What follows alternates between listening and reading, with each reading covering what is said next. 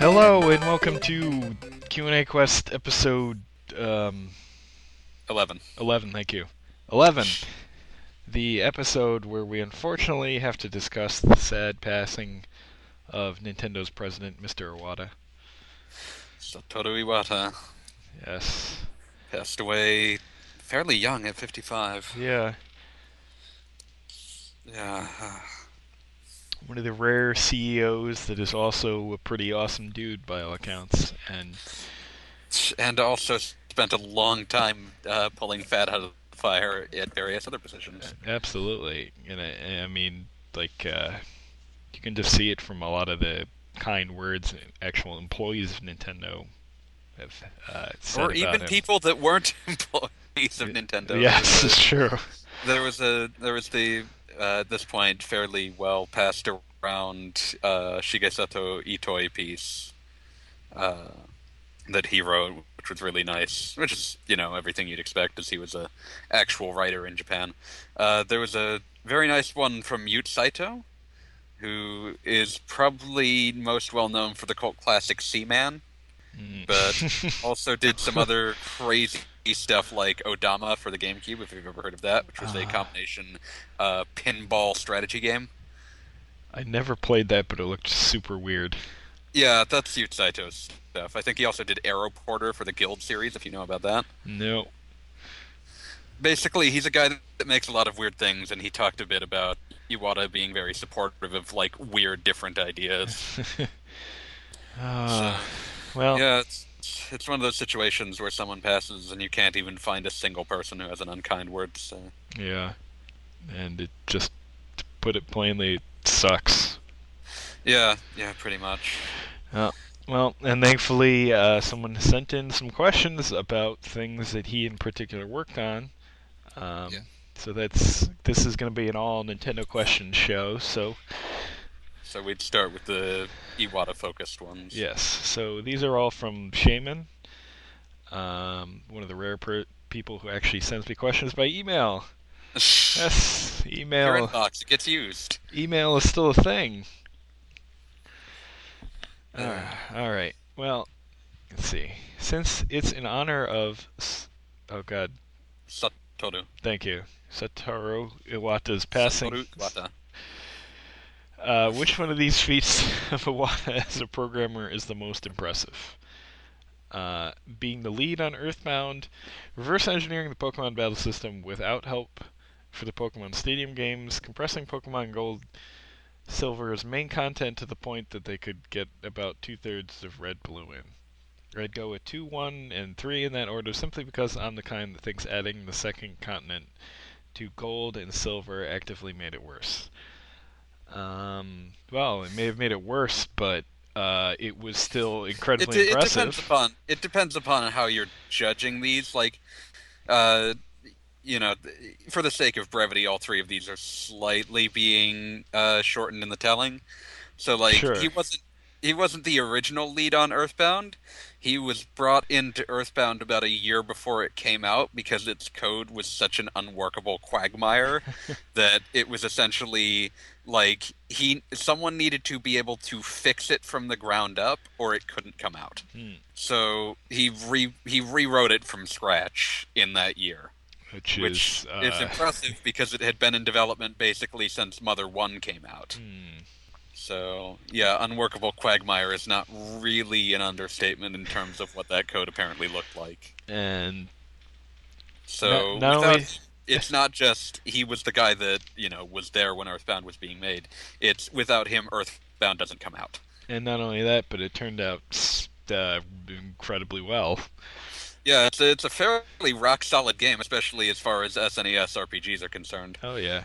I think it does have the occasional slowdown, but I think that's... For RPGs, that's a pretty acceptable performance sacrifice. And it's pretty forgivable. Ugh, Let us forgivable compare given the this quality to of the its whole. competition. Let us Yes. compare this to its competition, which, for example, Final Fantasy was still having fun with having entire stat blocks not work. Like Final Whoops. Fantasy VI has a bug in it that's so bad it can brick your cartridge. Compared to any other RPG you were spending money on, it was rock solid. Yeah. So yeah, that one's definitely impressive. Yeah.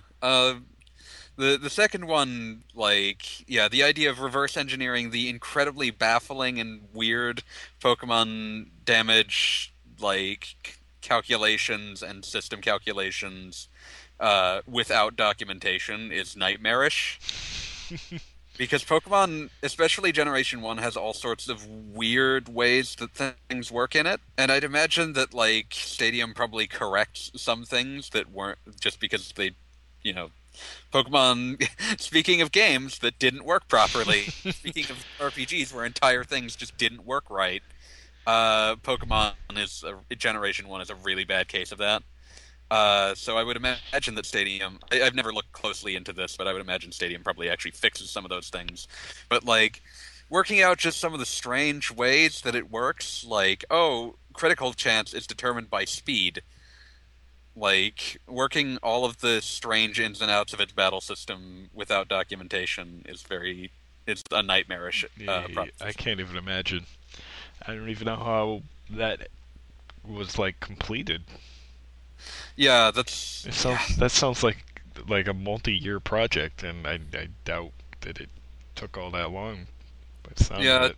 It's probably uh And of course, the third one he mentions, Gold and Silver's main continent was compressed to the point that they could fit two-thirds of Red and Blue, which is an understatement in the same way that Earthbound is an understatement because the issue they were having was that they couldn't fit Gold and Silver's main continent on a Game Boy cartridge before Yeah.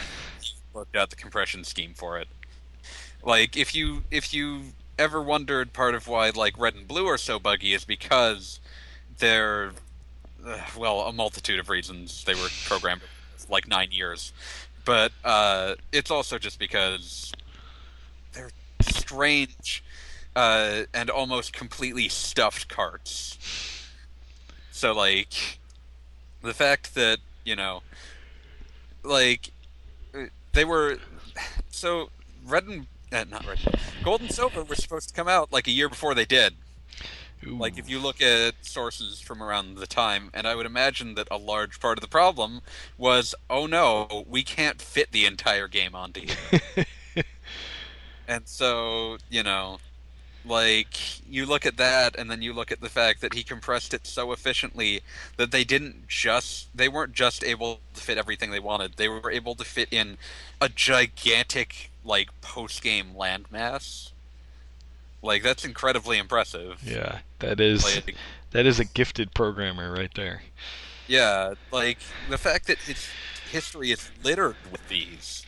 Like, oh no, this game is broken and near unreleasable, like unsalvageably coded.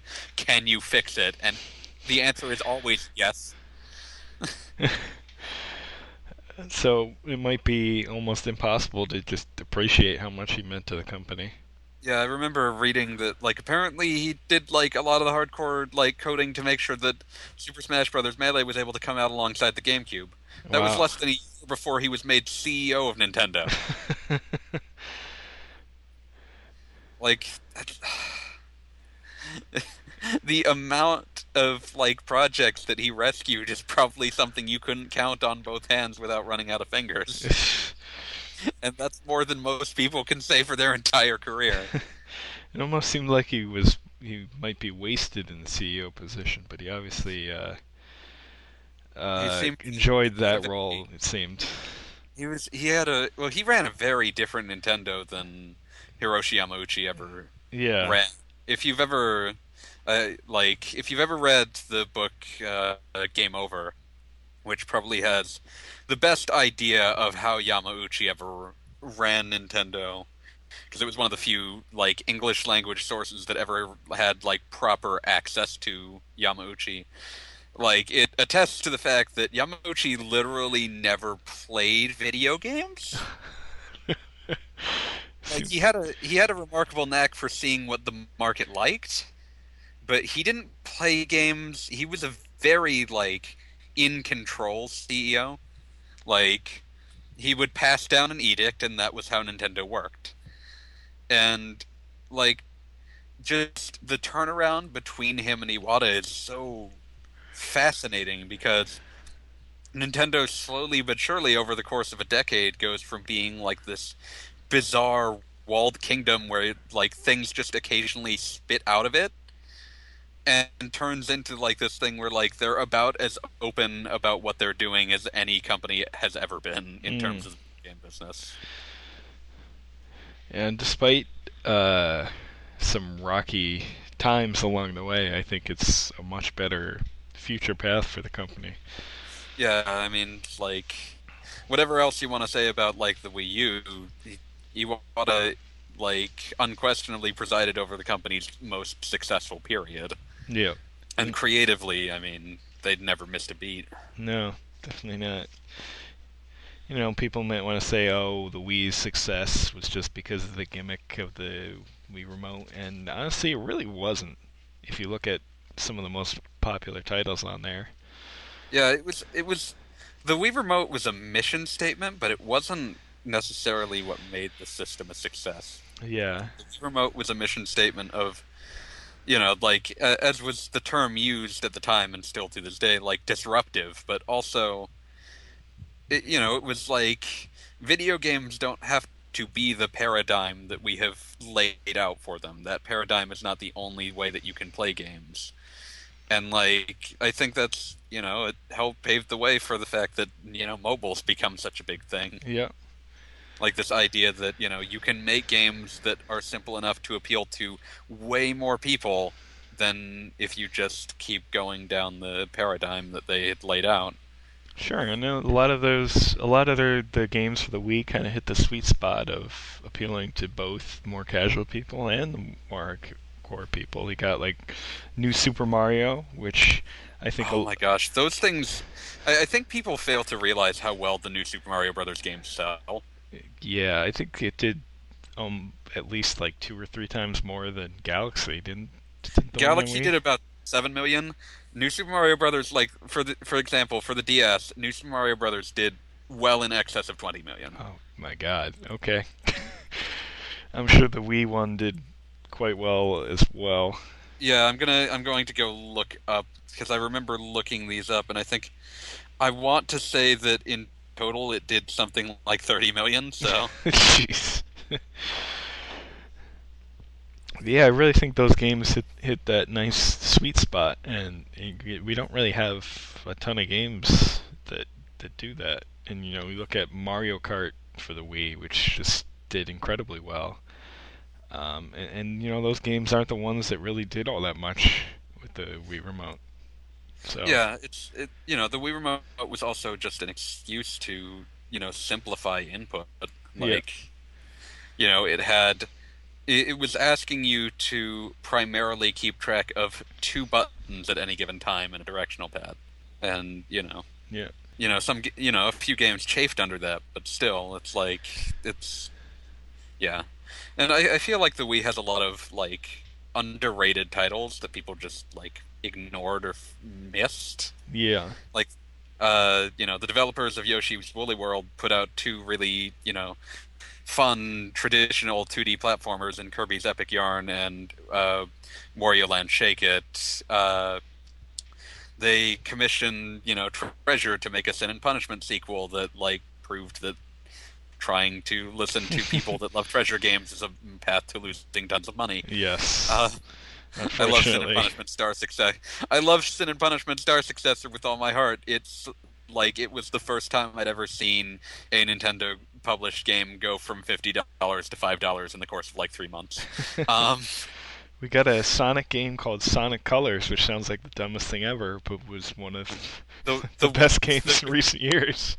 the like Sonic Colors coming back. Like I remember, like Sonic Colors when they announced that. Like we can't really credit Nintendo with that one per No, se, but still. it's fun to bring up. Yeah, like that was the one where like people had finally stopped pretending that they thought a new Sonic game was going to be good, and then Sonic Colors turned out to be good, and it was Yeah, just what? it's like, oh, what happened?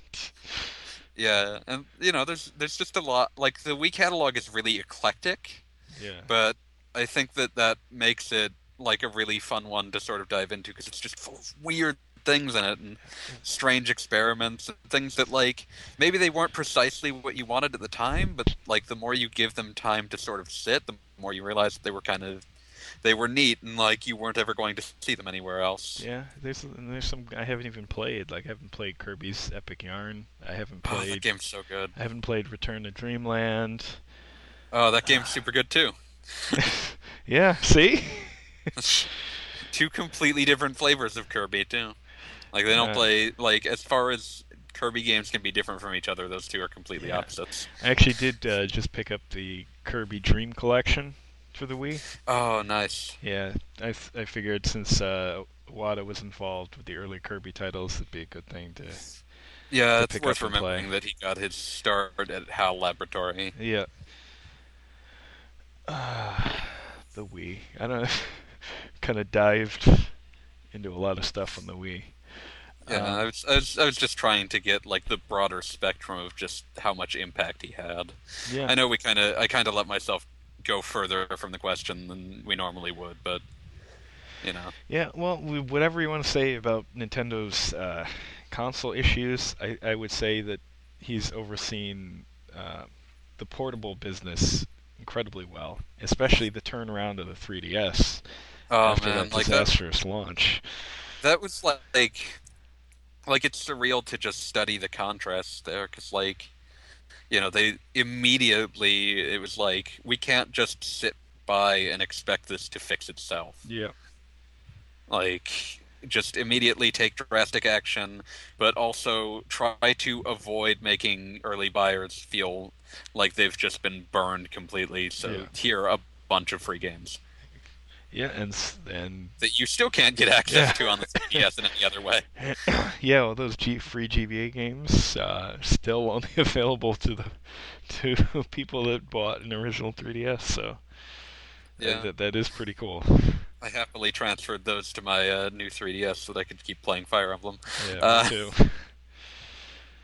Uh, yeah, like that represents like a lot of times when you see a company release something that just drastically underperforms, it like they try to ride it out or they leave it for dead. And this was like the most proactive approach to something landing with a thud that was expected to come out doing gangbusters. So it's really impressive just to go back and look at it. yeah, and I mean, I think we all knew the 3DS wasn't going to sell quite as well as the DS, given the impact of the mobile market. But But uh, the fact that it managed to carve out a market for itself at yeah, all. and it's a huge market, much bigger than I think people would have predicted. At least the Yeah, naysayers would have predicted.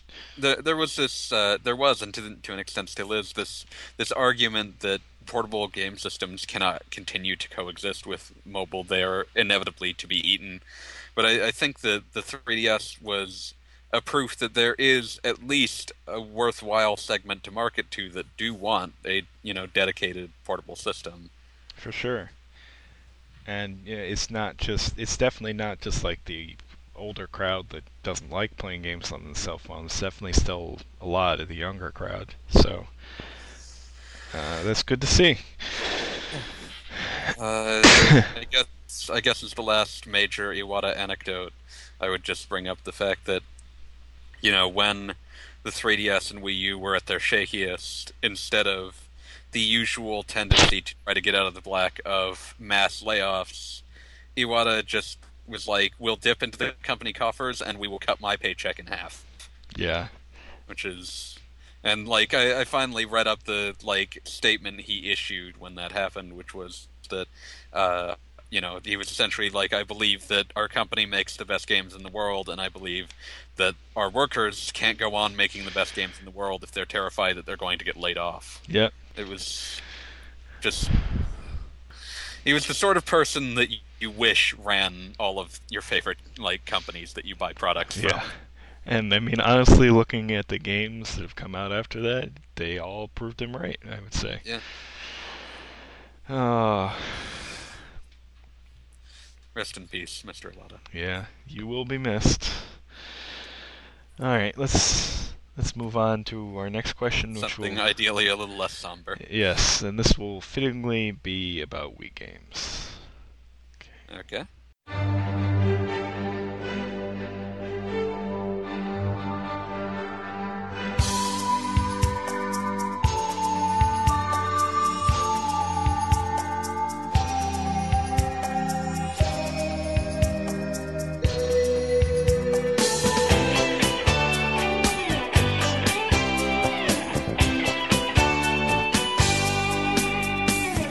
I believe the morning sun always gonna shine again, and I believe a pot of gold waits at every rainbow's end. Oh, I believe in roses. Okay, so next up we have a few questions actually, not just about the Wii. These are from TechSide. And the first one is, what NES RPG has held up the best? If we need to limit it, let's say of the Final Fantasy and Dragon Quest titles, but feel free to expand past there. I think we can expand past there, but it may Yeah. end up being one of those anyway. Yeah, it's hard to say that any of them have held up better than something like Dragon Quest III. Yeah. Or even Dragon Quest 4, even though the remake Oh is yeah, obviously a lot. that is. I always forget Yeah. that's an NES game.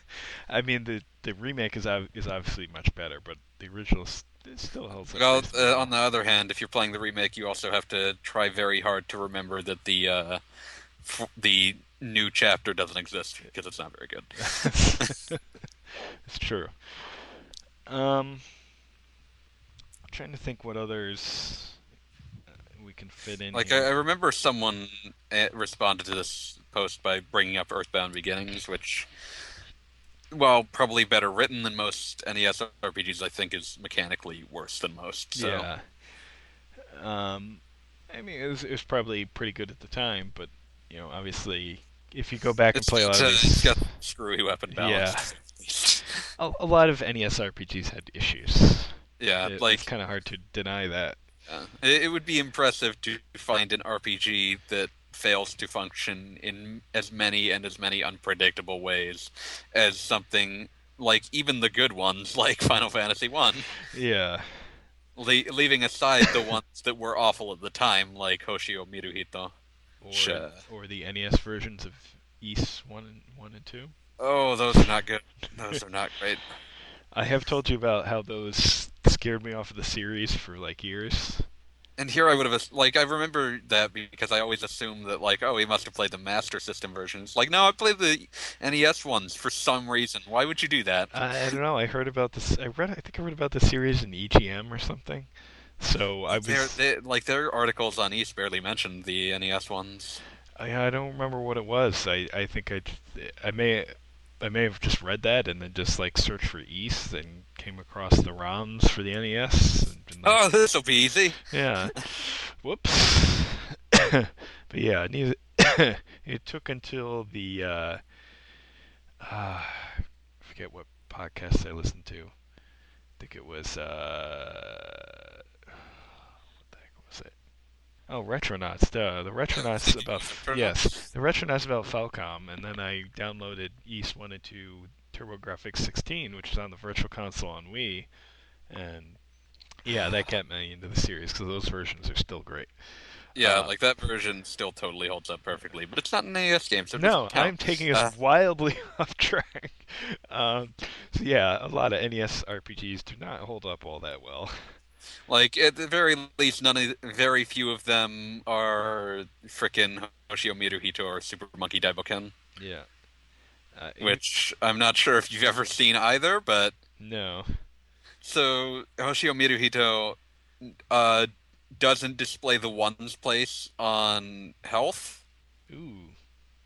so it's almost impossible to figure out it takes a while to figure out like that. Oh, the reason that I'm taking like 15 damage and going down 3 health is because whatever. But it also looks like none of the tile sets are implemented properly. Oh, no. The amount to which everything is wrong in that game is amazing. Wow. And Gonzo Sayuki Super Monkey Daiboken is a really infamous Japanese like sort of actiony RPG that I think the best way I once heard it described was it's almost like an anti-video game. What? In that like it mostly consists of just sort of wandering around. Things happen, but they don't quite matter. Hmm. It's a very strange game. Like there's like just to clarify the bottom rung of what didn't hold up just before we discuss a bit more of the upper rung of things like Dragon Quest IV. But yeah, so like Even if we were to bring, I think, Zelda into this talk, I don't think those games held hold up. up as well as Dragon Quest Yeah. 3 or 4. They certainly. I was going to say, I don't think they hold up as well as anyone will admit, because people are very attached to the original Zelda, and some oddly attached to the second Zelda, which I still hate. The second Gosh. Zelda is really important in terms of how the series innovates later, but as far as as far as playing it, I can't get into it. Yeah. And Zelda 1, as important a game as it is, I don't enjoy it. Yep. It's a game that without outside documentation, I don't have the time for. I do not have the time for it, and even with outside documentation, it's mostly just a enemy gauntlet. Yep. It was a very important, very innovative, very exploratory game at the time that I just don't think has aged all that well. So I'm thinking of one that I haven't actually played that I can Okay. remember, but I've heard about Crystallis. Oh yeah, Crystallis has actually probably aged markedly better than the Zelda games of the time. Okay. Um, I've heard really good It's- things. yeah, it's still a little rough around the edges as you would expect given the time it was developed, but it's a very very good action RPG that has aged surprisingly gracefully. I have to play that at some point. It feels a great deal more modern just because of just by virtue of the fact that you spend like the game wants you to be using your magic to solve puzzles and trigger event flags. Very cool. So yeah, that's another one that's in like the upper tier of aged surprisingly well. And then SNK never even ever revisited that genre ever, Oh. except for the Samurai Showdown RPG that no one ever played. And even then, Samurai Showdown RPG I think is a slightly more traditional RPG, whereas Crystallis is more of a Zelda-like construct. Just make sure you don't play the Game Boy Color version; they screwed it up. Yes, I actually proofed somebody's retro review of that. It sounded like they really messed it up. Yeah, it's partially just because they didn't fix the proportions. You take up a giant portion of the screen, and because of the curious way that Crystallis' screen scrolling works, like you'll be going north, and like you're never really at the precise center of the screen. You're always a little closer to the direction you're going. Ooh. Which on the shrunken GBA resolution, not GBA, Game Boy Color resolution, means that you're almost always ramming into something. The NES version is still very good, still very worth playing. I'm definitely gonna have to check that out. Alright, well I think we pretty much covered that Yep. one. Or at least that. Basically, Dragon Quest IV, that's the answer. It's Yeah. Dragon Quest. There you go. It's an ambitious, very well-rounded RPG for your NES. Yeah, and probably holds up better than Dragon Quest 3 or any of the Final Fantasies, especially Final Fantasy 1, which is just Well, like, Yeah. you've got Final Fantasy 1, which is busted on a number of levels. Like, I think, okay, the critical stat doesn't work, the intelligence stat doesn't work. I'm sure at least a few others don't work the way they're supposed to. Most of the, like, half the magic doesn't do what it's supposed to. Yeah, it's all a mess. It's a mess, and like even if you took away everything that is a mess about how it's coded, you'd still have the issue that it's basically someone's D&D campaign. Which might not be an issue depending upon how you're playing, but it makes it feel old. Yeah. So yeah, Dragon Quest IV. Yeah. Actually, still I have an NES card of, which is cool. Yeah, and then you have Final Fantasy II, which is an incredibly important and innovative game for its time, but well, it wasn't exactly fun to play even at the time. So, Yeah. and FF3, which is just weird. I like that game, but it is very weird. Yeah, it's hard to recommend without like a billion caveats that I Yeah. wouldn't have for Dragon Quest IV. Nope, Dragon Quest IV is awesome. Yeah. Alright, so the next part of tech sides questions, I'm drawing a blank for a second. Yeah. I forgot who asked these dang questions. Yeah, it's Ugh. tech. I'm just gonna blame anything and everything on Baby Brain. So there you go. She's got a baby brain. Yes. Alright. Are the non-Xenoblade entries in the Wii's late era trio of RPGs worth a look in your humble opinion? Well, one, my opinion's not even remotely humble, but two, I have a copy of The Last Story. I've had it for like 3 years. I still haven't gotten around to it, and I feel awful. Everything I've heard is that The Last Story is awesome. Like, every person I've talked to about it says that it's really good. I Yeah. intend to get around to it. I'm glad I have a copy, but I just keep putting it off. I haven't completed it, but it's definitely like a fun, breezy action RPG. Mostly on the action end of things, because you don't really do a Yeah, lot everything as I far as like, RPG it's- stuff. It's like halfway to Gears of War. Kind of, yeah, and it even had like an online multiplayer mode, which is Very unfortunately strange to see in no longer any available. JRPG. Yeah, and I don't mean like co-op. I mean like competitive, like capture the flag and stuff. Yeah, like when I looked at the combat system, I was like, "This is Yeah. weird." But I've heard it's really good. I'm looking forward to sinking my teeth into it someday. Yeah. I never played Pandora's Tower. Me neither. I bought it because I don't know. It seemed like it It should was be there? supported. Seemed like it should be supported, and it's like Yeah, I I don't mean, really like- want to play this. I was glad that Last Story worked out for Xseed. Yeah. I haven't really. Obviously, I haven't played it. I haven't really heard anyone really praise Pandora's Tower to any That was extent. one of those ones that I would imagine it's probably a fine game. Like this is me essentially talking out of my ass. So like anyone that wants to, feel free to write in to correct me. I would imagine that's one of those games that seemed a lot more desirable when you couldn't buy it. Yeah, I think that's the thing. And really, the tragedy of these three RPGs was the best of the bunch, was the hardest to find at least in the U.S. Yeah, but that's been fixed. You can now play Xenoblade, Yep. and we're getting a nice new sequel, shiny. Mm. Can't wait to play So- that game. Yeah, that'll be nice. We'll hunt monsters together. It'll be great. It's gonna be so awesome.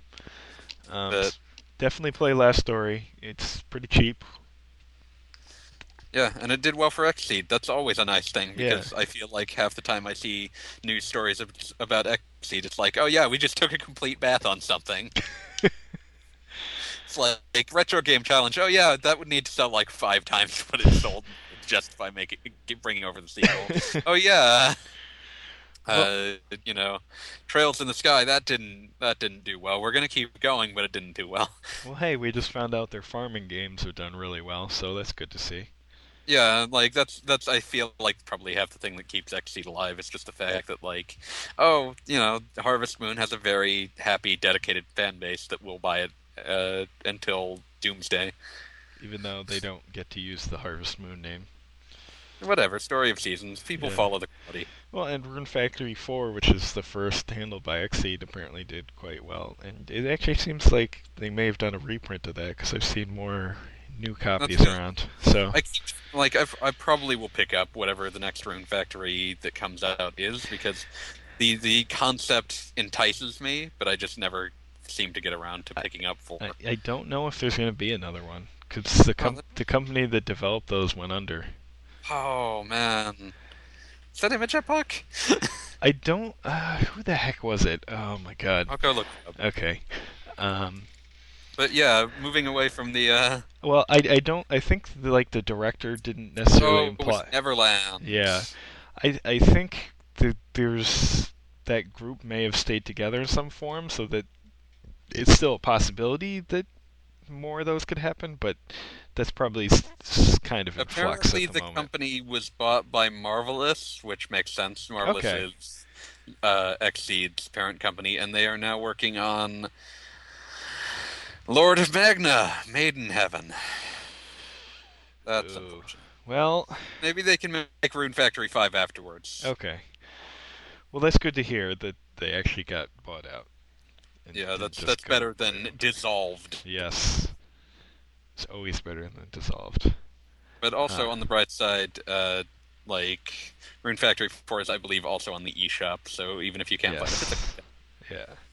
But yeah, I keep wanting to pick those up because I like Harvest Moon, but I feel like the addition of more like action combat elements would help break up the farming a bit. Yeah. And I've played a fair amount of Rune Factory 4, and I would definitely recommend it. What I think's kind of nice about it is it's got like 3 different story arcs, Hmm. so you can. We really left behind Wii RPGs. That's fine. So, so you can kind of play through one, and then if you've had your fill, just kind of end there or continue on, and Yeah. and Give it a since they are relatively separate, you can even take a break for a long while. So I kind of like that. It really kind of fits in the whole farming sim type game. Yeah, farming sim sort of relaxed pace. Yeah. So. So yeah, Exceed's still alive thanks to things like the last story in Rune Factory. Yeah, but back to Wii RPGs. Yeah, definitely try the last story. Play Xenoblade on the Wii if that's the only way you can play it. I can't imagine a human being whose only option is because buying a Wii copy if you didn't already own it was I think it's now like $100. So Yeah, well, unless you live in Europe, and then yeah, probably oh, much if you're in cheaper. Europe, then yeah, you can probably still get a copy. Yeah. If you're in North America, which my America-centric view means that that's where my brain goes. No such luck. Yep. Yeah. All right. So let's see. Maybe try Pandora's Tower if you see it cheap. I can't speak to its quality. Yeah. And that's the thing. It's probably worth just messing around with. Just don't expect that much, I guess. It's It's one of those things that gets passed over for localization because it just didn't stand out that much as far Yeah. as I can tell. I mean, those games were super hyped, and only really one of them completely lived up to the hype. I don't mean that to bash Last Story, but it just wasn't like the be all end all of RPGs or anything. It was just On the bright side, really I'd good still game. probably rather play The Last Story than mobile card game battle designed to destroy my soul that Terra Battle seems to be. Yeah, I think I have that on my phone, but I haven't actually gotten myself able to play it. I don't. I just I can't should get point out that interest. the design ethos of mobile games isn't really my jam, Yeah. and like combining that with what amounts to like card game is like you might as well be like creating the anti-me video game. Yeah. Now, if it was like a Hearthstone clone, I'm man, going to I'd be drop okay. you into a bucket of urine. All right, I'm gonna move on to the next question before you get really angry. What do you think Mr. Iwata's impact on JRPGs was? Which I think we We covered that Yeah. on both sides to some extent, but like summation, he fixed a lot of them. Yes. He fixed a lot of them. He seems to have been, a big supporter of Xenoblade X. Like, I mean, those are two of the most interesting and, like, I would dare to say, important JRPGs of recent memory. Yeah. So I think I may be remembering wrong, but I thought I remembered reading something about him helping with the version of Dragon Quest One that we eventually got. yes, he did. He was the one, like the American version of the North American version of Dragon Quest One has a number of minor to major improvements on the Japanese version, and I believe he was the one that implemented them. Okay, so that's pretty huge. Yeah, Even though the series never took off here, that the first game still seems to be fondly remembered by a lot of people, and probably got a lot of people interested in RPGs, even if they didn't stick with the series. But yeah, I mean, like, it was given away with subscriptions to Nintendo Yeah, Power. Tons of people exactly. had it, whether Yeah. they bought it or not. But yeah, and we talk about how like it didn't really take off here, and then they localized 2, 3, and 4 right afterwards. Yeah. But yeah, on a broader subject, it's more just yeah, he was a guy that did a lot of amazing behind the scenes work, and a lot of that was on RPGs. Yeah. And Earthbound in particular, which, I don't think. How popular was Earthbound in Japan? I know it's got a lot of cult following here, but I've never been really able It's to got a cult grasp. following there too, basically. Okay. Like it's popular. Mother 1 and 2 are popular. Mother 3 actually remarkably is not popular. Interesting. Because Earthbound has a cult following, the only people that are discussing it are angry people on 2chan, which is what 4chan patterned itself after and is Japan's cesspit of the internet. And people on 2chan tend to have a very low opinion of Mother 3 of all things. Interesting. There's people that have played it here seem to Yeah, have like high people praise that for played it. here adore it, but in Japan it was looked upon with something like, at least among the hardcore fans, like a fair vocal portion of them looked upon it with scorn. Very interesting. But yeah, like just makes me wonder: would we have gotten the N64 version of Mother 3 if he had been called in to fix that? It's a good question. I think the biggest one would have to be Pokemon Gold Silver, considering how big the Yeah, Pokemon like that- series was. That's the thing that ensured that, like, Pokemon, whether the fad continued, the games would continue to be popular forever, basically. Yeah. Like, I'm trying to think if he hadn't been there to fix that, they could have changed the whole JRPG landscape, to be honest. Yeah, like, I mean, look at how much Pokemon ultimately influenced. Like, you can say that, monster capturing mechanics existed before it, and you'd be right, but at the same time, how many of them were as influential as Pokemon? None. Really. So- Even though Dragon Quest had done it. Yeah, Pokemon like Dragon still, Quest version is nowhere near as iconic as the way that Pokemon did it. Yeah. So, pretty big impact. Yeah, it'd be hard to. It's hard to quantify. I mean, but still, like, it was really important to almost everything Nintendo did for a very long time. Yep. Yeah. Nintendo was very important to a large portion of the game industry. So. Ripples and waves. Yep. All right.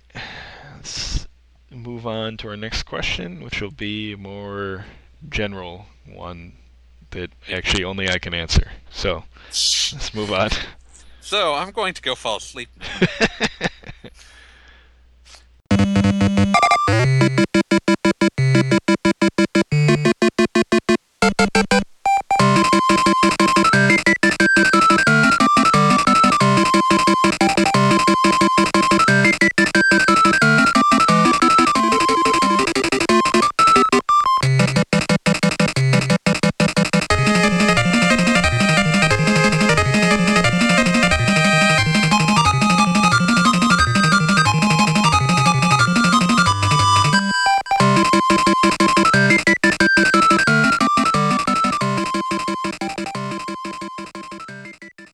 Alright, so our next question, which is from Budai, is since the new Fire Emblem gets rid of weapons stacks and weapon stacks? I'm not sure. That's drawing a blank for me. Weapon stacks? I don't know. Okay, so it gets rid of Answer the question to the best of your ability. since it gets rid of weapon stacks and durability, do spells still have a number of uses per book? The answer is no. Spells in the new Fire Emblem games are treated just like any other weapon, which, to be honest, is kind of how it should be, because Yeah, that makes sense, because otherwise you're just completely disadvantaging mages. yeah, mages in Fire Emblem aren't by nature more powerful than any of the other classes. I think kind of the confusion there would be in a lot of RPGs, mages are necessarily more powerful. Dominantly powerful. Yes. Because like the way that they're like normally the way that it works is that they're trading the ability to make fewer attacks for each of those attacks being correspondingly stronger. Right. So in this case, they're treated like any other class. They'll be strong against other types of units, like heavily armored units. They usually do well against. There's probably some others. It's pretty complicated. But they basically just play into the tree. Right. And Fire Emblem, kind of the who's powerful and weak against what, has gotten pretty complicated and well away from the old like rock paper scissors days. Pure rock paper Yeah. scissors. There's like 4 interlocking games of rock paper scissors going on at any given time. Yeah, and the newer games seem to have added some more, but the only, Yeah, to make it so that spellbooks could not have infinite uses would be to essentially like dramatically reduce the effectiveness of mages. yeah. So the only things that still have durability are healing items, healing staves, and some of the other staves that inflict like status ailments. Those also Which makes have sense limited because durability. like infinite healing would be kind of a balance breaker. Yeah, I mean it's easy enough to get, so you always have enough stock of them. But yeah, You they can't have infinite healing on any one yeah, map. it would just that would not be good. And so I'm gonna say about the status ailments, those are pretty powerful, and those, from what I've seen, only have like 4 uses at a maximum, which makes Probably sense. because wow. Yeah, if you could just like some of the status ailments are like stopping movement and canceling a unit from using magic and stuff like that. So yeah, don't want to have unlimited uses of those. That would be bad. There were some careful balance considerations. Yeah. So yeah, that pretty much sums it up. It's Hashtag JRPG July. Thank you. They're a weapon like any other, and they are treated as such. Alright, so I believe we have some low whoops questions coming up next. As do we always. Yes.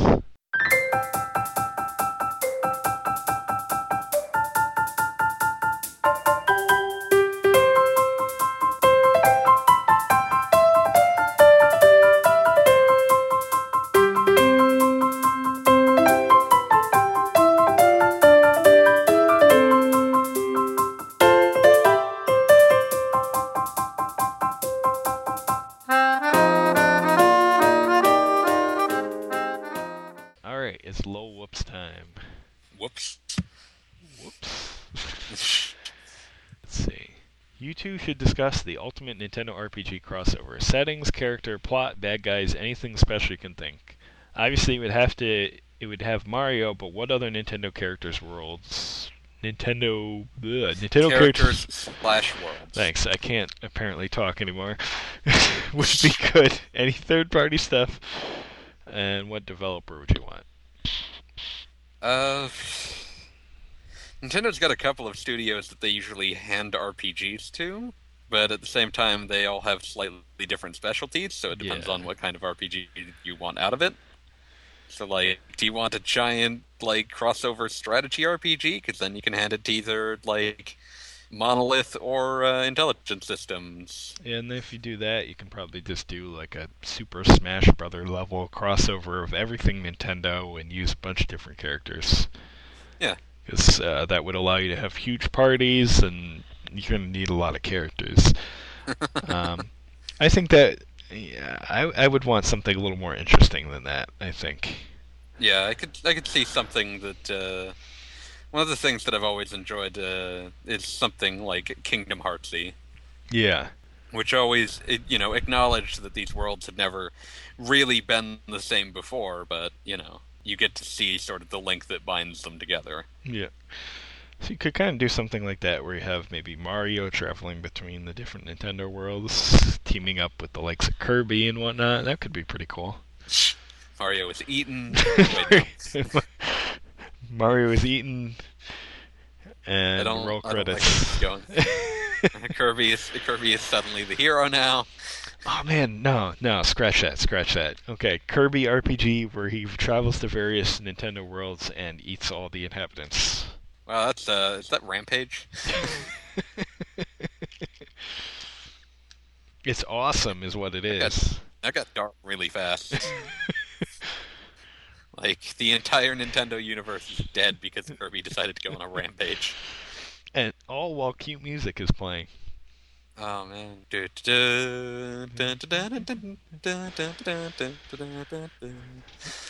yeah, no, that'd be neat. And then just arbitrarily do it up in the Paper Mario art style. There you go. Um, Just because I want more things in the Paper Mario art style. well, it might be interesting to cross over some like more actual Nintendo RPGs, like do Earthbound crossed over with I don't know, something. I'm a Something strong with believer Earthbound. that Earthbound without eToy is no Earthbound at all, so. It's true. Which is why I'm always confused as to people that are like, they should make another another Mother game, and all I can think is like, eToy said he doesn't want to. Do you Yeah. really want Earthbound without eToy's script? Probably not. Yeah, like if we're going full pie in the sky, then sure. Honestly, the ultimate crossover for me is Mario and Luigi Paper Jam. Yeah, Pretty cool by that's me. a pretty great, like, crossing over the weird, disparate types of Mario was kind of inspired. But maybe if we bring in third parties, I think like a Mario and Sonic RPG with the right writing staff could be pretty fun. Oh man, just give it the Sonic Boom writing staff. Yeah, that's that's exactly what I was thinking. 'Cause that cartoon is hilarious. Just not the developers of the Sonic Boom game. Hey, Big Red Button was given like 9 months to make that game. I didn't find that exceptional at all. know, but still, I know.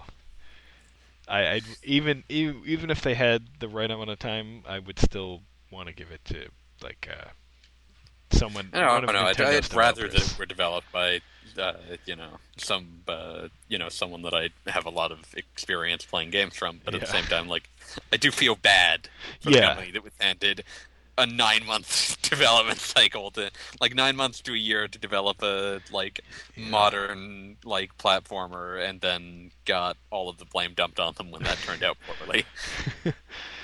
Here you go. We need a Sonic Boom game in time for the cartoon coming out. Good luck. Yeah, here's an engine that you don't really have a lot of tons of documentation for. Peace out. But yeah, so that's a field thing. But yeah, just like that's one of the things that makes the Nintendo characters so flexible, is that they're allowed to be in all sorts of weird sort of other contexts. So like you get Mario, and he can be Mario 64, or he can be in something like Paper Mario, which is a much stranger, more like self-aware world, Yeah. or like Mario and Luigi, which is like sort of like Paper Mario. There's a lot of crossover there, but I mean, you get like the weird sort of combination, cooperation, and abuse thing that's going on throughout that entire series. Yeah.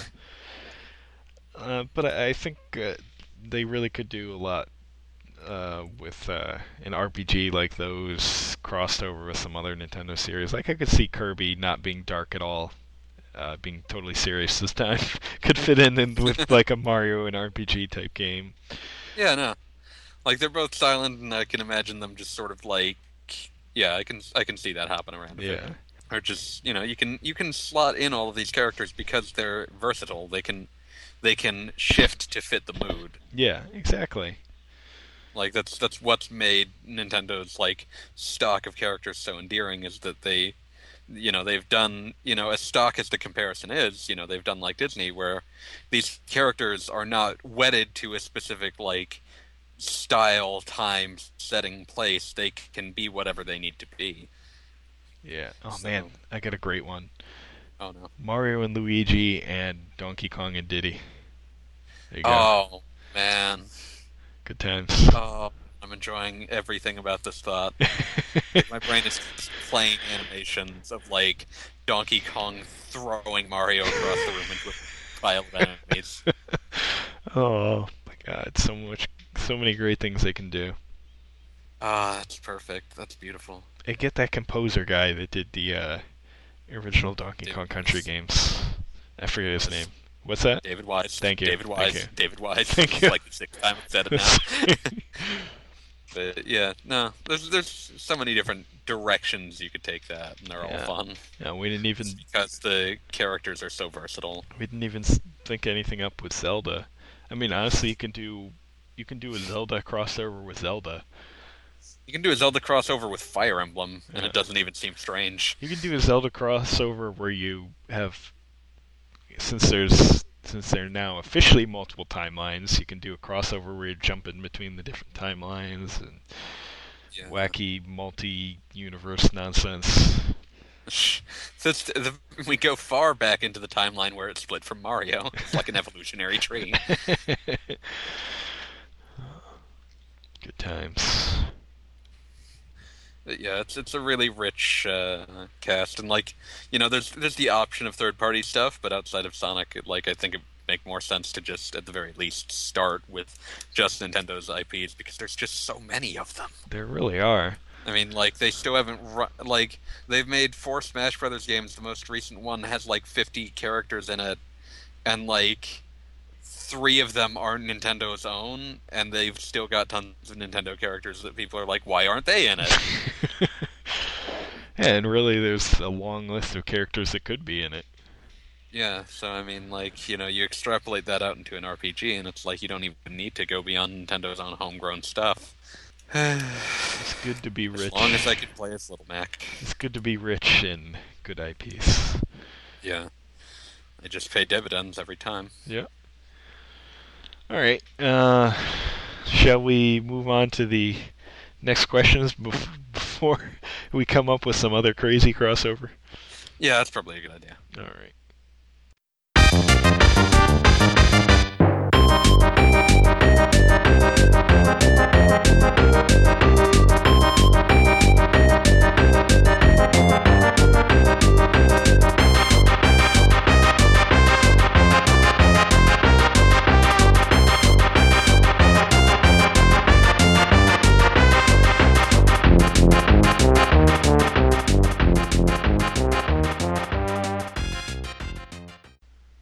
All right, so we've got a few questions that we can't really answer, but we're just going to mention so you don't think we've forgotten about you.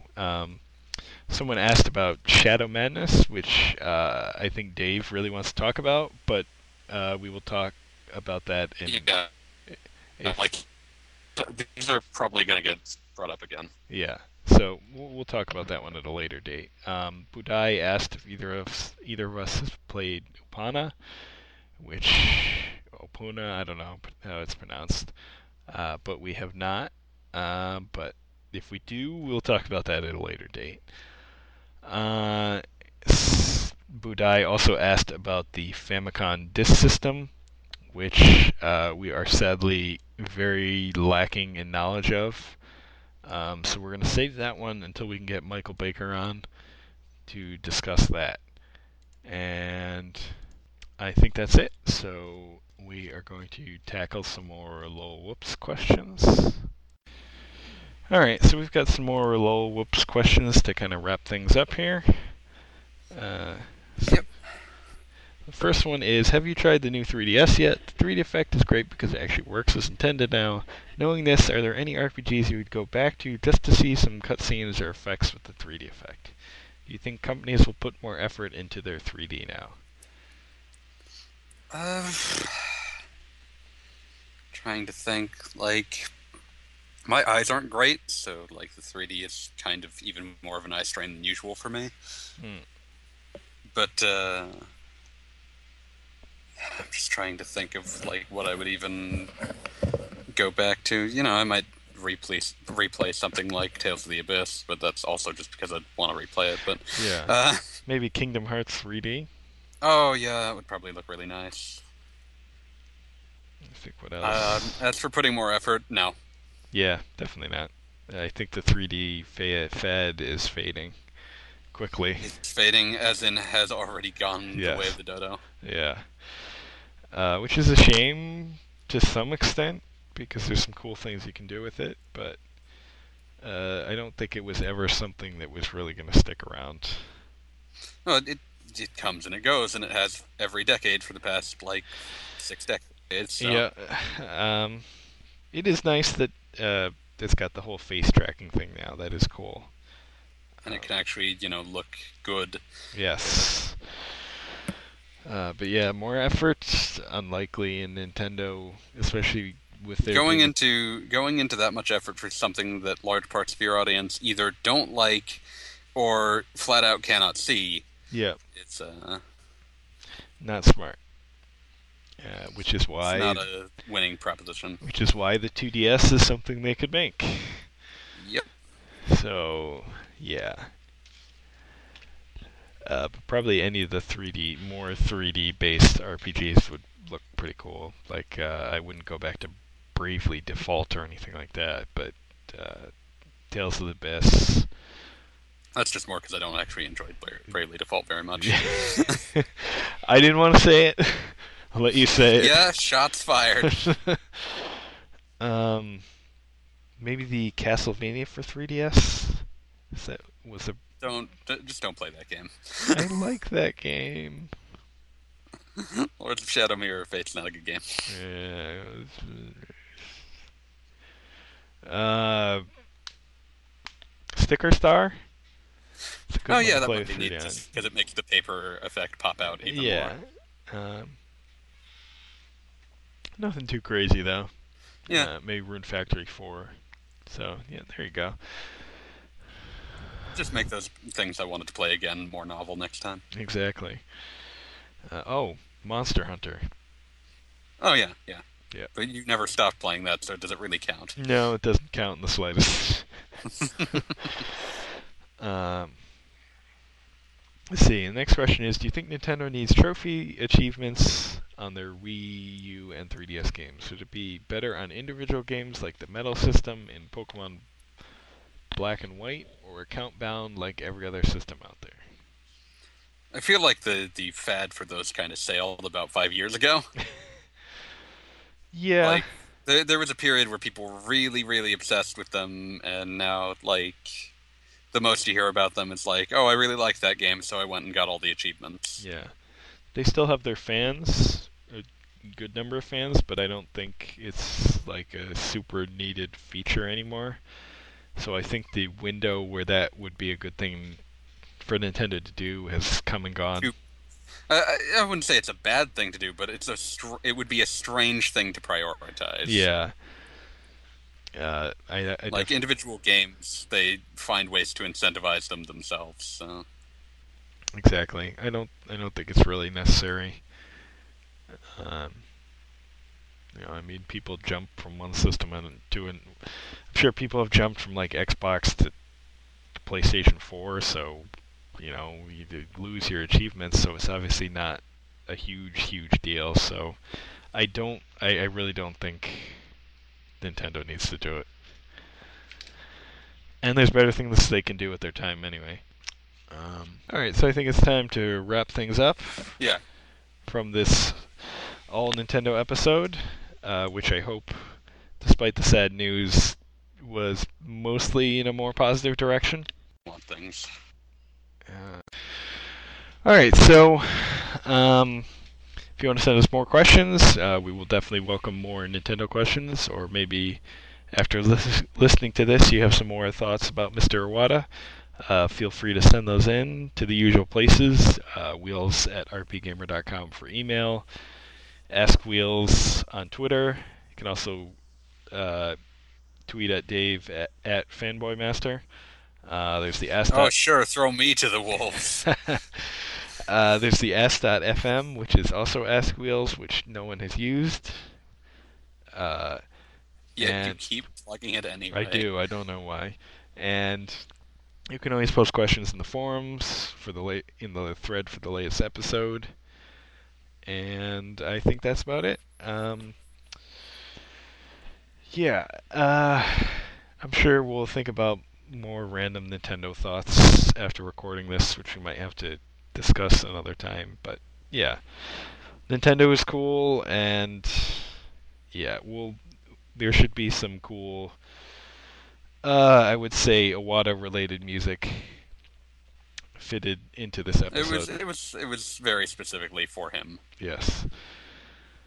So, please enjoy, and we'll see you next time. Peace out.